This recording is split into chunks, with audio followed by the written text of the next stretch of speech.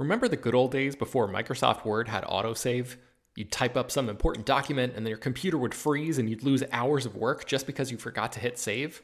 Well, that's what it's like going online without ExpressVPN. Every time you're connected to an unencrypted network, whether it's in an airport, a hotel, a cafe, or anywhere, your online data is not secure. Any person on that same network who knows what they're doing can gain access to your personal data. Bank logins, credit card details, passwords, all the stuff you don't want people seeing. Unfortunately, hacking has become much easier than it used to be. People don't even have to be exceptionally skilled to do it, and there's a lot of money to be made by selling your information on the dark web. ExpressVPN stops hackers from stealing your data by creating a secure, encrypted tunnel between your device and the internet. It's incredibly easy to use. Once the app is running, you literally click one button to get protected. And it works on your phone, laptop, tablet, and more, so you can stay protected on the go. I've been using ExpressVPN for a little while now, and I can rest easy knowing my info is safe and secure. I've heard horror stories of people who've been hacked, and it sounds like a massive pain to try to get any resolution in the aftermath, so I am not interested in finding out what that process is like. Secure your online data today by visiting expressvpn.com/film. That's expressvpn.com//film. And you can get an extra 3 months free. expressvpn.com//film. Hello everyone, and welcome to Slash Film Daily for Tuesday, January 19th, 2021. On today's episode, we're going to be talking about the latest film and TV news. My name is Ben Pearson. I'm the senior writer at slashfilm.com, and I am joined on today's episode by Slash Film weekend editor Brad Oman. Hey, that's me. And Slash Film staff writer Chris Evangelista. Oh, hello. All right, guys, let's just jump right into the news today. First up is some Thor Love and Thunder casting news. So if you don't want to know anything at all about this movie, maybe skip ahead a few minutes. But Karen Gillan has confirmed that she will be coming back to play the character of Nebula in Thor Love and Thunder. This is multiple characters now from the MCU are from a non-Thor franchise have been confirmed to be coming back into the Marvel Universe in this Thor sequel. So we know that Chris Pratt's Star-Lord is coming back, and now we have official confirmation from Karen Gillan herself saying that she is coming back to reprise her role as Nebula. So, we can only assume now that the rest of the Guardians, including Dave Bautista's Drax and Mantis and Rocket and Groot, will be joining the rest of the cast as well. All of this sort of makes sense considering how Avengers Endgame ended with Thor joining the Guardians of the Galaxy, or the Asgardians of the Galaxy, as he referred to them. So this is not super surprising. I wonder what you guys think about the second part of this news, which this is a little bit more spoilery, I should say. So again, if you're a little hesitant, I'll give you just a few seconds to fast forward, find your podcast button or whatever. If you're like washing dishes, dry your hands off and fast forward. I don't want to ruin this for anybody in case it's played up as like a big surprise in the movie. But there is another report going around that Matt Damon may have joined the cast of this movie. And I want to throw this out to you guys because Matt Damon obviously appeared in Thor Ragnarok in a very, very brief cameo. Brad, you're on the superhero beat all the time. What do you make of Matt Damon potentially joining the cast of this film? I wonder, I guess how big of a role he is, because, it was this funny bit, cameo that he made in Thor Ragnarok, playing an actor playing Loki in, a play, making Loki look like this big dramatic hero.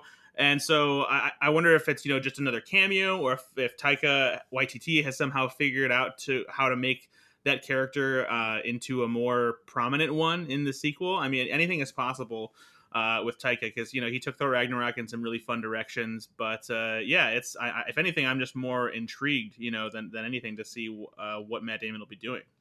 Chris, do you have any thoughts about how Matt Damon's character might be involved here? Because theoretically, a lot of the Asgardians were destroyed by Thanos in the MCU. Well, do we know he's playing the same character? Is there a chance he's like just playing someone completely different? Oh, interesting. I think there is that chance. Yeah, I feel like that would be more interesting than being like, remember that Asgardian actor? He's back. Like, I don't really I don't care about that. Like, I'd be more interested if he was playing someone new, and I'd also be interested if they didn't address it. I don't want them to be like, you look like that guy from the last movie. Like, I don't care about that. Just give me something different. Okay. All right. Well, yeah, we'll have to wait and see. I think the nature of his role and the extent of his role is still pretty mysterious. It seems like an Australian news report basically just said that Matt Damon and his family have arrived in Sydney and they're going to be quarantining ahead of his work on the production of the movie. So it could be another cameo. It could be something a little bit more substantial. But we know that Matt Damon is like friends with Chris Hemsworth and Taika Waititi, so it makes sense that he would be called back into action here. So yeah, we'll have to see. Maybe he's just like visiting. He's like stopping by in the middle of a deadly pandemic. Like, he just wants to stop by and set. Yeah, just risking his family's life just to say hi to his friends.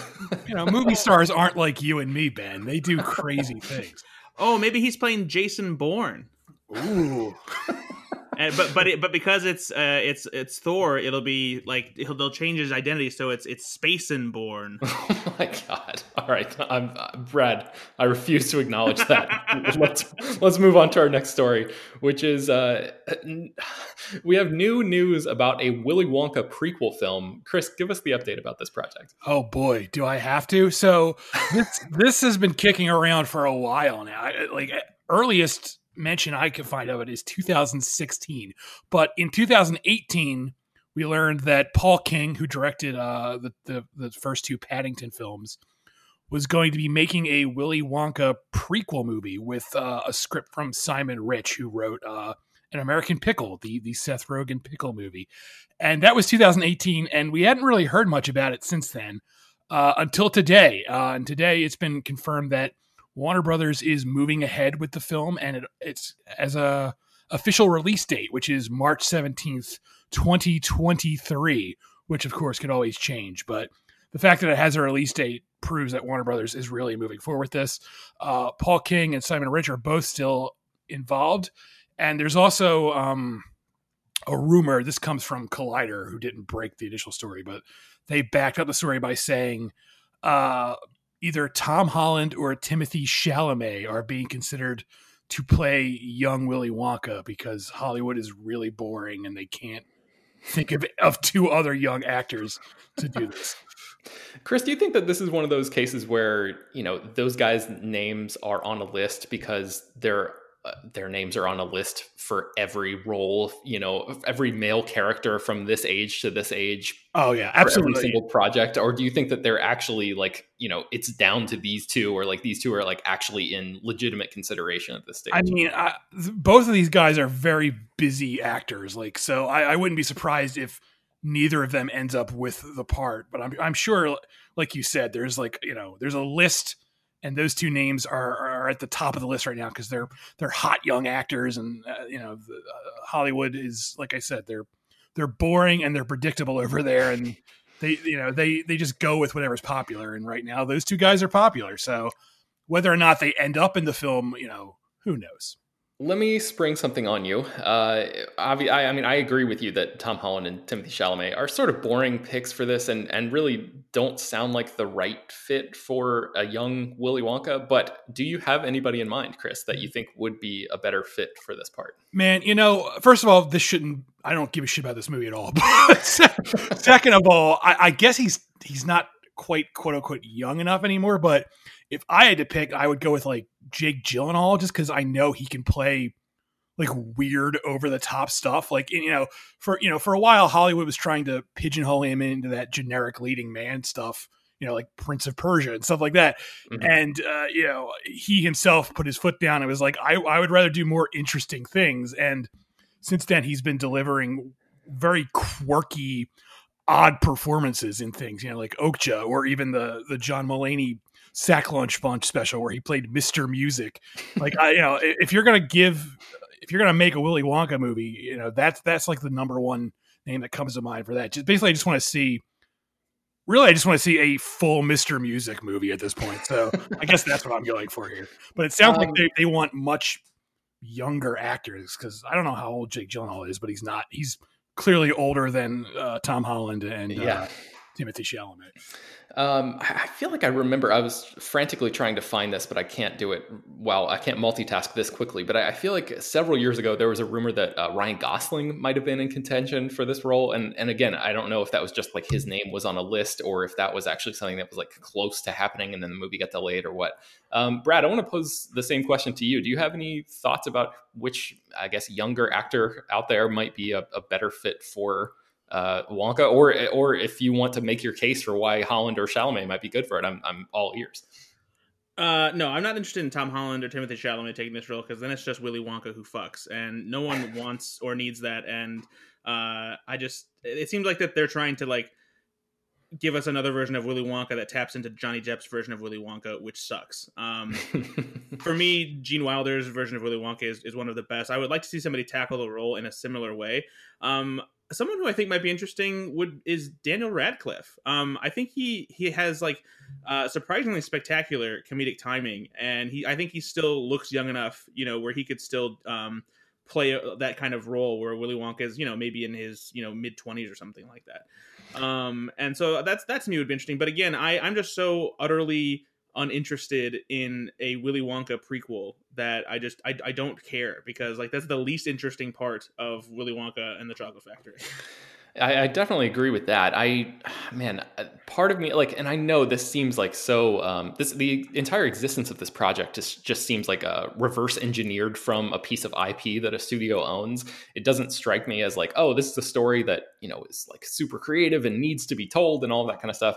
But I love the Paddington movies, and Paul King I'm very curious to see what he does here. And Simon Rich, I think, is a really, really good writer. He's like one of the youngest guys to be one of the top writers at SNL. And he's written several books, a couple of which I've read at this point. And he's like a super funny dude. He created the FXX series Man Seeking Woman, which I loved. So I like his work, and maybe he'll have an interesting take on this. But I guess my guess or my choice, if I had to pick somebody, would be somebody like Will Poulter. I think he might be somebody who could maybe play a little bit, maybe lean a little bit more into the like unhinged aspects of the Wonka character. Since Simon Rich comes from Saturday Night Live, too, Kyle Mooney would be a great Willy Wonka. Oh, yeah. Oh, man. And he actually has kind of a little bit of a resemblance to Gene Wilder. So that would be good on that front, too. Actually, all this is making me realize now, and tying back into the Sackler bunch, that now I want John Mulaney to play Willy Wonka, because that would actually be amazing. Oh, yeah. That's a good idea, too. It was right there. How did we miss this until now? Yeah, that's good. Make it happen, Hollywood. Listen to us here on Slash Film Daily. Indeed. All right. Well, Brad, let's jump to our next news story, which is a piece of news that I think has been a long time coming for people who've been fans of The Muppet Show. Tell us about that. Yeah! That's Kermit screaming and flailing his arms.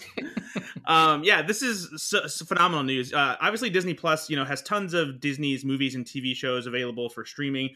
But one of the biggest chunks missing from Disney's history has been The Muppet Show, the classic version of The Muppets that was on TV decades ago. And it's The Muppets at their best. And the previous seasons of The Muppet Show have only been available on DVD, and only the first 3 seasons.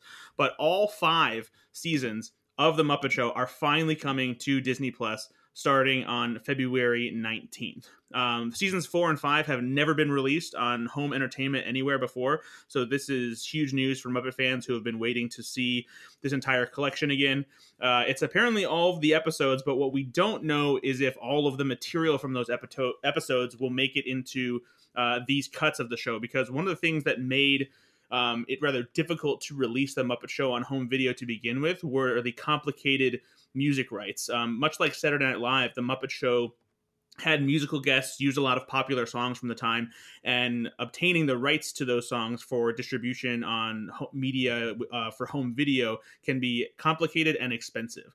And because of those problems, that's why season 4 and 5 never got released on DVD, and only the first 3 seasons did. So we don't know exactly what shape or form like we'll get the Muppet Show, but at the very least they're putting all of the episodes out there, and we'll find out just how good of a dig back into these episodes it really is. Brad, did you grow up watching, I know you're like a Muppet fan, did you grow up watching this iteration of those characters? So my most prominent experience was Muppets Tonight back in the mid 90s, but over the years I've seen plenty of clips and like the obviously the episodes from the DVDs and whatnot, and so there's a lot of the original Muppet Show that I've seen, but there's probably just as much that I haven't because not all of the episodes have been readily available. So, but there's, like I said, this is the Muppets at their best, and they have such great guests too, like Steve Martin and Liza Minnelli, Gene Kelly, Mark Hamill, back in his prime young Star Wars days. So this is going to be a lot of fun to dig back through these episodes. Chris, what about you? Did you ever watch The Muppet Show back in the day? I don't think I've ever seen an episode of The Muppet Show, the original one. Yeah, I've definitely seen episodes. I don't remember which ones in particular, but I know I've seen episodes in the past, and I love The Muppets. Who doesn't love The Muppets? I feel like if someone was like, ugh, I hate The Muppets, there's like something like suspicious about that person. I can't imagine disliking the Muppets. They're delightful. They're delightful characters. Who dislikes the Muppets? So I'm excited about this. I know you've been clicking around through Disney Plus, Chris, recently, just like watching stuff here and there. Does this sound like something that you might dive into?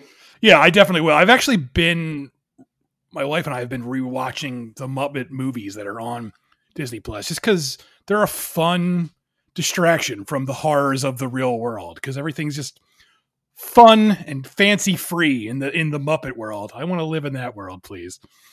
All right, so our last story of the day involves the return of one of my favorite Netflix shows. Master of None is coming back for a third season. So this is a show that was created by Aziz Ansari and Alan Yang. And evidently they had started shooting the third season like secretly, and nobody knew about it last spring, but they had to shut down because of the pandemic. And there's a UK-based comedy website called Chortle.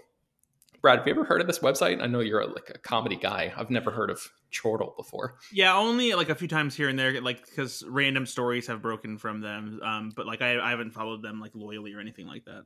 Okay, so they are, like I said, based in the UK, and they report that Master of None Season 3 is going to be set in London, which is a departure for the show. The first season was set in New York City, the second season was set in Italy, and now the show is moving to the UK for its third season.